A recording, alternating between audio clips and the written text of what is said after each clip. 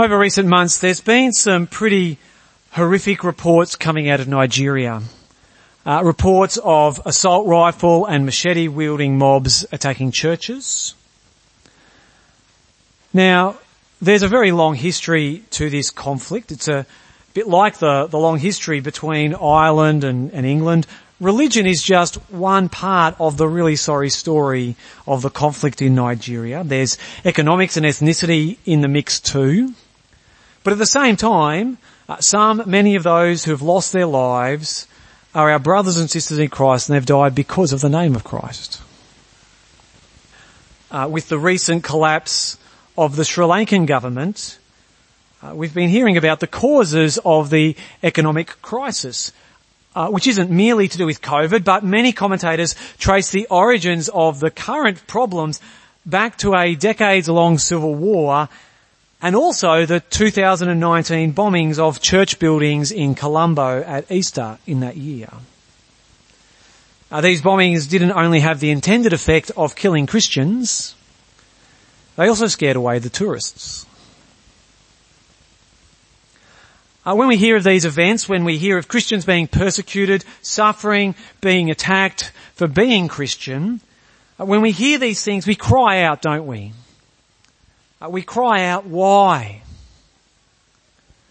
We cry out, how long, O Lord? We cry out, where are you, God? Christians have been attacked, they've been persecuted for our faith in Jesus since the beginning. In our time in the book of Acts, we've seen Christians arrested. We've seen them dragged out of their homes and put in chains. We've even seen one believer murdered, stoned to death by an angry mob. And his crime? Saying Jesus is alive. Proclaiming Jesus is the risen and reigning King. Last week we looked at Acts 11. We were reminded of this event. We heard how believers had scattered to escape persecution, spreading from Jerusalem to way up north to the area around Antioch.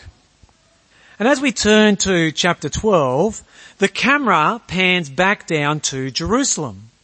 And in Jerusalem, and we are more than a decade after Stephen's murder, we sometimes lose track of the time frame in Acts. It's only been a few chapters, a few weeks for us. It's been decades in real history. In Jerusalem, persecution hasn't stopped, it's intensified. Instead of angry mobs killing Christians has become government policy. So let's hear this sorry story starting from verse 1. So Acts chapter 12 and verse 1. It was about this time that King Herod arrested some who belonged to the church, intending to persecute them. He had James, the brother of John, put to death with the sword. Now we've got to get our historical bearings again. There are lots of names in those two sentences. Who is Herod? Herod's probably a name you know from the Bible. Well, this bloke is Herod Agrippa the First. It's going to be really confusing for a moment. It's worth getting your head around this. The other Herods. Alright. Agrippa's grandfather is Herod also. He's the Herod around in the Christmas story. The wise men go to Agrippa's grandfather. Agrippa's uncle, hang on, there we go. Agrippa's uncle is that one there. So that's grandpa. That's Uncle Herod coming now. Uncle Herod is the guy who had John the Baptist killed. He's the same uncle who was involved in the trial and crucifixion of Jesus. This Herod, we're at the Herod number 3 so far in the Bible. This Herod is not the one we meet in the life of Jesus, but he's a chip off the old block.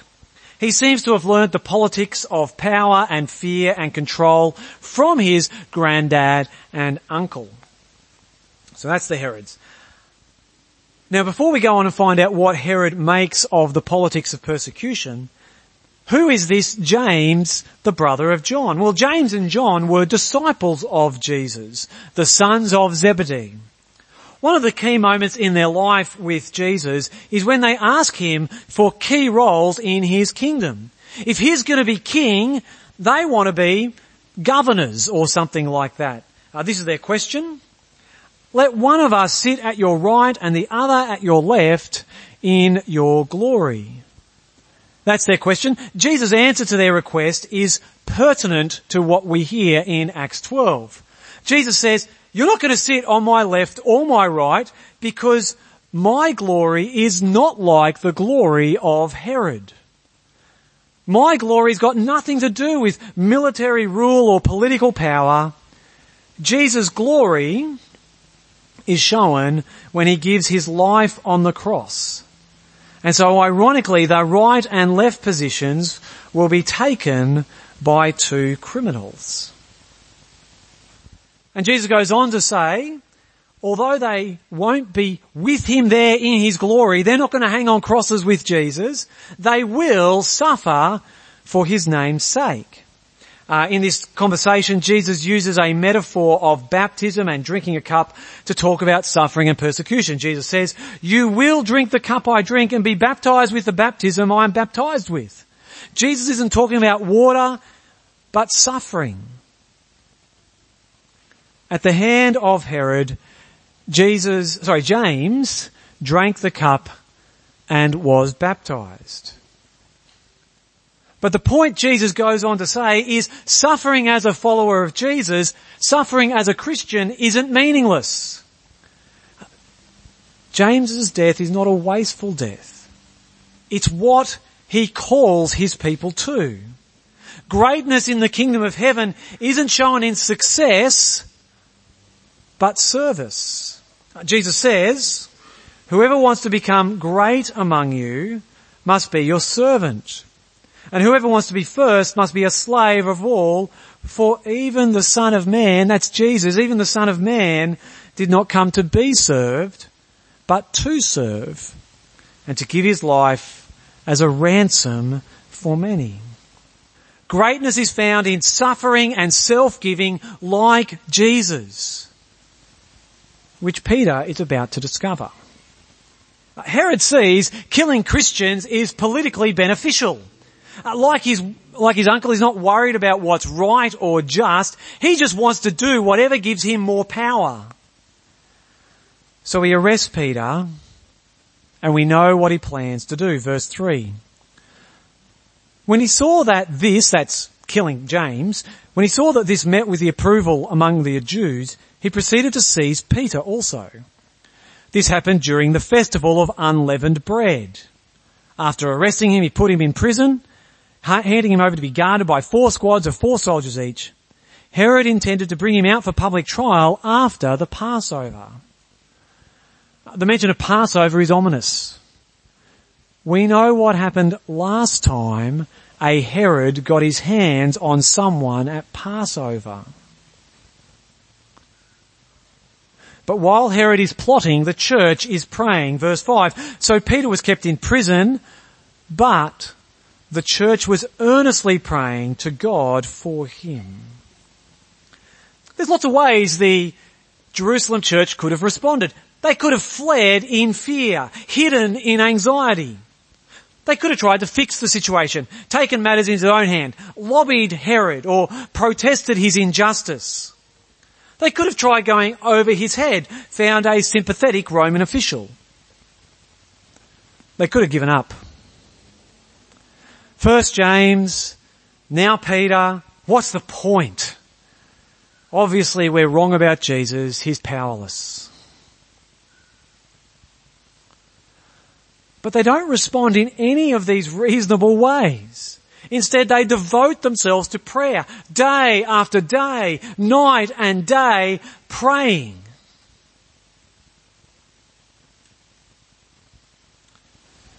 Do you think we'd do the same? Maybe we don't pray like this because we're not under pressure. Though, if we haven't learnt to run to God now, we've got to wonder how we'll respond, how we'll stand firm in tough times. The church's instinctual commitment to prayer is a challenge. What do you reckon they were praying for? For protection? That there'll be no further executions or arrests? Asking God to strengthen Peter so he won't give in, he won't renounce his faith. We know what happened last time a Herod arrested someone during Passover. Last time Peter didn't stand up so well, did he? Denied Jesus. I'm sure they're praying for God's strength for him. And maybe, just maybe, they're praying for Peter's rescue. Though with the memory of James fresh in their hearts, I'm guessing that prayer was made pretty timidly. But despite what I'm sure is reasonable doubt, at the last minute, God powerfully responds to their prayers. Verse 6. The night before Herod was to bring him to trial, Peter was sleeping between two guards, bound with two chains, and sentries stood guard at the entrance. Suddenly an angel of the Lord appeared and a light shone in the cell. He struck Peter on the side and woke him up. "Quick, get up," he said. And the chains fell off Peter's wrists. And the angel said to him, "Put on your clothes and sandals." And Peter did so. "Wrap your cloak around you and follow me," the angel told him. Peter followed him out of the prison, but he had no idea that what the angel was doing was really happening. He thought he was seeing a vision. They passed the first and second guards and came to the iron gate leading to the city. It opened for them by itself and they went through it. When they had walked the length of one street, suddenly the angel left him.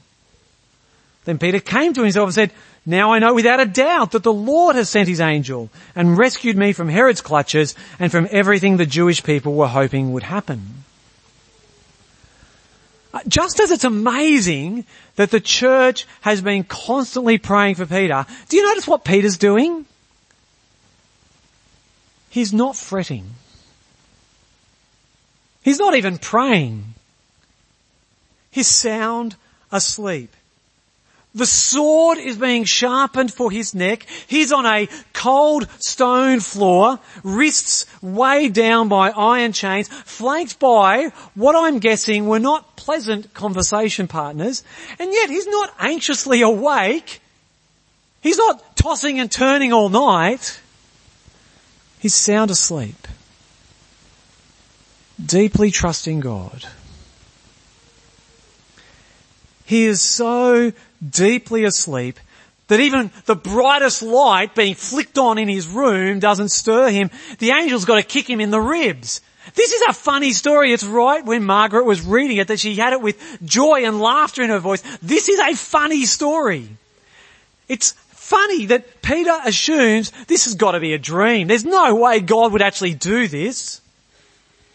We know that angels appear in visions. It's not completely crazy that he thinks it's a vision. That's what happened with Cornelius in chapter 10. You see that Peter is so groggy. The angel has to tell him, put one foot, and then another foot. Like Peter is so out of it. But also what happens is so incredible. He walks straight past two sets of guards and the iron barred prison gate just casually swings open for him. So I reckon other than the fact that his ribs are sore for this whole experience, doesn't surprise me that he thinks it's a vision. But it's not. It's real. God's power to save is real. But not only is Peter surprised by God's action, so is the church. Verse 12. When this had dawned on him, he went to the house of Mary, the mother of John, also called Mark, where many people had gathered and were praying. Peter knocked at the outer entrance and a servant named Rhoda came to answer the door.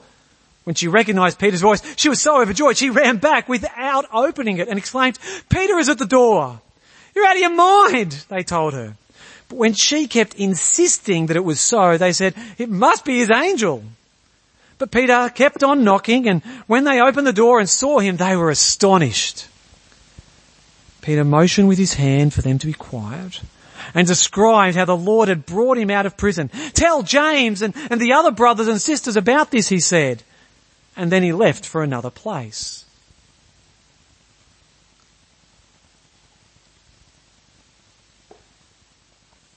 Once Peter comes to his senses, he heads straight to Mary's house. I'm guessing this was one of the houses the Jerusalem church gathered. From the way things are described, Mary must have been well off. She's got a big enough house for the church to gather. The house has an outer entrance and she employs a servant girl. This is not a woman in poverty. Mary is one of the many wealthy women we meet in the New Testament. One of the many who have a valuable role in the ministry of the church. And just as Peter couldn't believe what was happening, neither could Rhoda or the church. I love Rhoda, don't you? She's full of passion. She's so excited. She just leaves Peter at the door knocking. And you may not expect an ancient servant girl to have so much sass. She goes to the church and she keeps insisting, no, I'm telling the truth, I've left Peter. I don't know how she kept on doing it, but I've left Peter at the door, it's really him. She's not going to take no for an answer. Reminds you of the women who first saw the empty tomb. She's insistent even when the rest of them say, it's got to be his angel. Now that is weird, isn't it? What on earth do they mean? Angels are something the Bible talks about a bit. This means if you're a Christian, you believe in angels. But although they're mentioned, they're on the fringe. It's not a main message of the Bible. I reckon many of us are a bit weirded out by angels. Some of us, it's because we're influenced by anti-supernaturalism. We just managed to hold on to believing in the resurrection and the virgin birth, but angels are a step too far. I mean, we live in a world of the internet and aeroplanes. No sir, we're not into angels. Others of us though are wary because there's lots of weird things people believe about angels. It's weird spiritualism kind of stuff. Angels often go along with astrology, crystals and tarot cards. We know that those things are not God-honouring, so we throw out angels with the bathwater. But the Bible has no problem talking about angels because they're real. What is an angel? The word angel means messenger. It can mean a human messenger. There's a slight chance the believers in Mary's house think, it's not Peter at the door, it's a messenger from Peter, an angel from Peter. I don't think though that's what it means, because in the context of these events in Acts, angels are supernatural messengers. The one that comes in, flicks on the lights, that's supernatural. They're messengers though, aren't they? Sometimes their message is words, like the angel that met Cornelius in his vision in chapter 10. Though the message we have here in Acts 12, their message is an action. Rescuing Peter from jail is the message that they've come with. But what on earth is the church saying? Maybe it's Peter's angel. Some people reckon the ancient Jews believe when a person died, they become an angel. It's pretty slim evidence that they believe that, but possibly they thought Peter had been killed and he had come to them as an angel. Others say ancient Jews believed every person had a guardian angel that even looked like the person. Once again, there's not much evidence that they believe this, and like becoming an angel, it's not something the Bible teaches. The Bible doesn't teach about guardian angels. We don't really know what they meant, but regardless, it's clear they didn't believe God would rescue Peter. They didn't really expect God to answer their prayers in this way. They think it's got to be something to do with angels. And so whilst the believers were amazed, they were also sent to tell James and the other believers. Peter wants this news to get out about what God has done. This James here is not the James that got killed at the beginning of the chapter. This is James, the brother of Jesus. And so the church here is amazed. They send Peter on his way to go escape from Herod, get out of the city. So whilst they're amazed and they're praising God, the camera goes back to Herod and his soldiers who are furious the next morning. Verse 18, in the morning there was no small commotion among the soldiers as to what had become of Peter. After Herod had a thorough search made for him and did not find him, he cross-examined the guards and ordered that they be executed. Herod had planned to execute Peter. Sadly, the guards suffer that fate. But even though Herod has been defeated by God, he doesn't let that get him down too much. What he decides is it's time to go on a trip. So he goes on a trip to Caesarea. Maybe he is smarting a bit from Peter's escape, hoping a change of scenery will help. And while he's there, there's a visit from some folk who come grovelling. They come cap in hand, begging for Herod to provide their people with food. Verse 19. Then Herod went from Judea to Caesarea and stayed there. He had been quarrelling with the people of Tyre and Sidon. They now joined together and sought an audience with him. After securing the support of Blastus, a trusted personal servant of the king, they asked for peace because they depended on the king's country for their food supply. On the appointed day, Herod, wearing his royal robes, sat on his throne and delivered a public address to the people. They shouted, "This is the voice of a god, not a man." The delegation from Tyre and Sidon come grovelling, and they give Herod what he wants, praising him as if he's a god. And in his pride, Herod receives their praise. He loves this. This is what ancient kings and emperors thought, that they were gods. Finally, elevated to the situation he was born for. But on this day, Herod learns he's a mere mortal. Verse 23, immediately because Herod did not give praise to God, an angel of the Lord struck him down, and he was eaten by worms and died. This isn't Luke's imagination running wild. The Jewish historian Josephus, he's a pretty dapper man, Josephus, that's him up there. Josephus records this event. He records this regal visit to Caesarea. He records the crowd praising Herod as a god, and then Josephus says, now the king rested in a high chamber, and when he had been quite worn out by the pain in his belly for 5 days, he departed his life, being in the 54th year of his age and in the 7th year of his reign. What a reversal. He's happy to be praised as a god, but in the end he's worm food. Herod comes to a grisly end, but God's kingdom grows. Verse 24, but the word of God continued to spread and flourish. When Barnabas and Saul had finished their mission, they returned from Jerusalem, taking with them John, also called Mark. A part of what we're seeing in this chapter is a battle of the gods. Herod thinks he's a god. Herod thinks he can kill the people of God. Herod thinks he's God, but because of his blasphemy and pride, God kills him. In fact, did you notice? It's not God directly who kills him. God doesn't even need to get his hands dirty to take on Herod and to defeat Herod. He just sends one of his angels. He just sends a messenger. Herod has failed to destroy God's kingdom, failed to be a god. This shows who is truly God. The one who is truly God, the one who is Lord of Lords, is the one Herod's uncle had crucified. And we see this as the word of God grows and spreads and flourishes. God cannot be stopped. And this is where we go. It's where we have to go for an answer to the question of where God is when his people suffer. When God's people suffer, like the execution of James and the imprisonment of Peter, when these things happen, it's tempting to look for some kind of measurable benefit.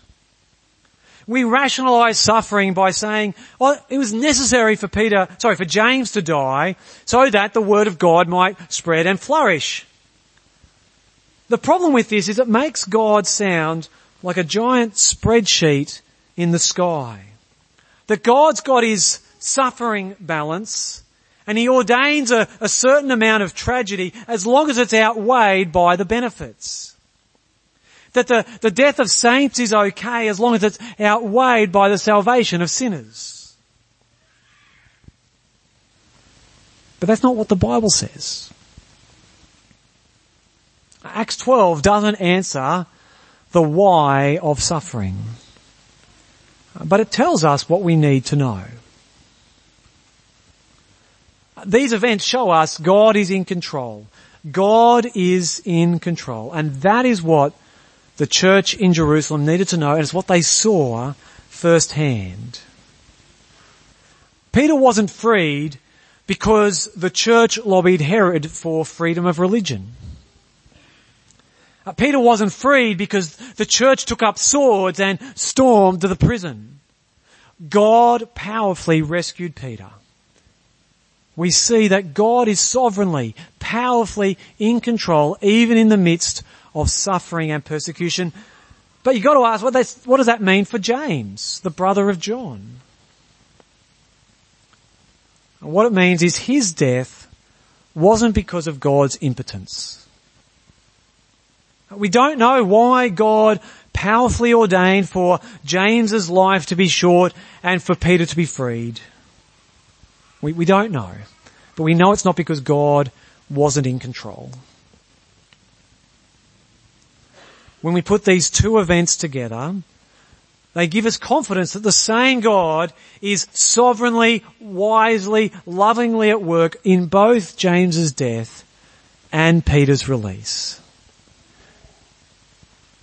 Which logically works but would be hard for us to hear if it were not for Mark 10:45. After Jesus told James and John years before, decades before this happened, that they would drink the same cup and share in the same baptism as him, after Jesus told them they would suffer for his name, he says, "For even the Son of Man did not come to be served, but to serve, and to give his life as a ransom for many."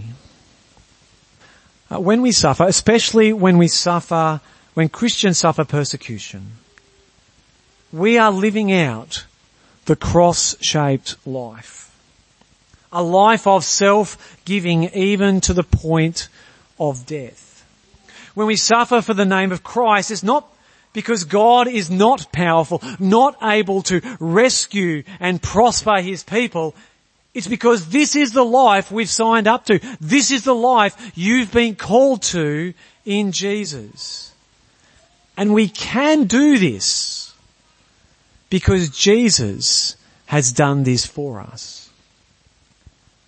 Jesus gave his life, which means even if we never know the why of the things that happen in Nigeria, Sri Lanka, all around the world, we may not be able to know why. But we know God is powerfully with his suffering people because Christ has suffered with and for us. Let's pray. Our Father God, please help us trust you. Help us hold fast to you in times of suffering and persecution.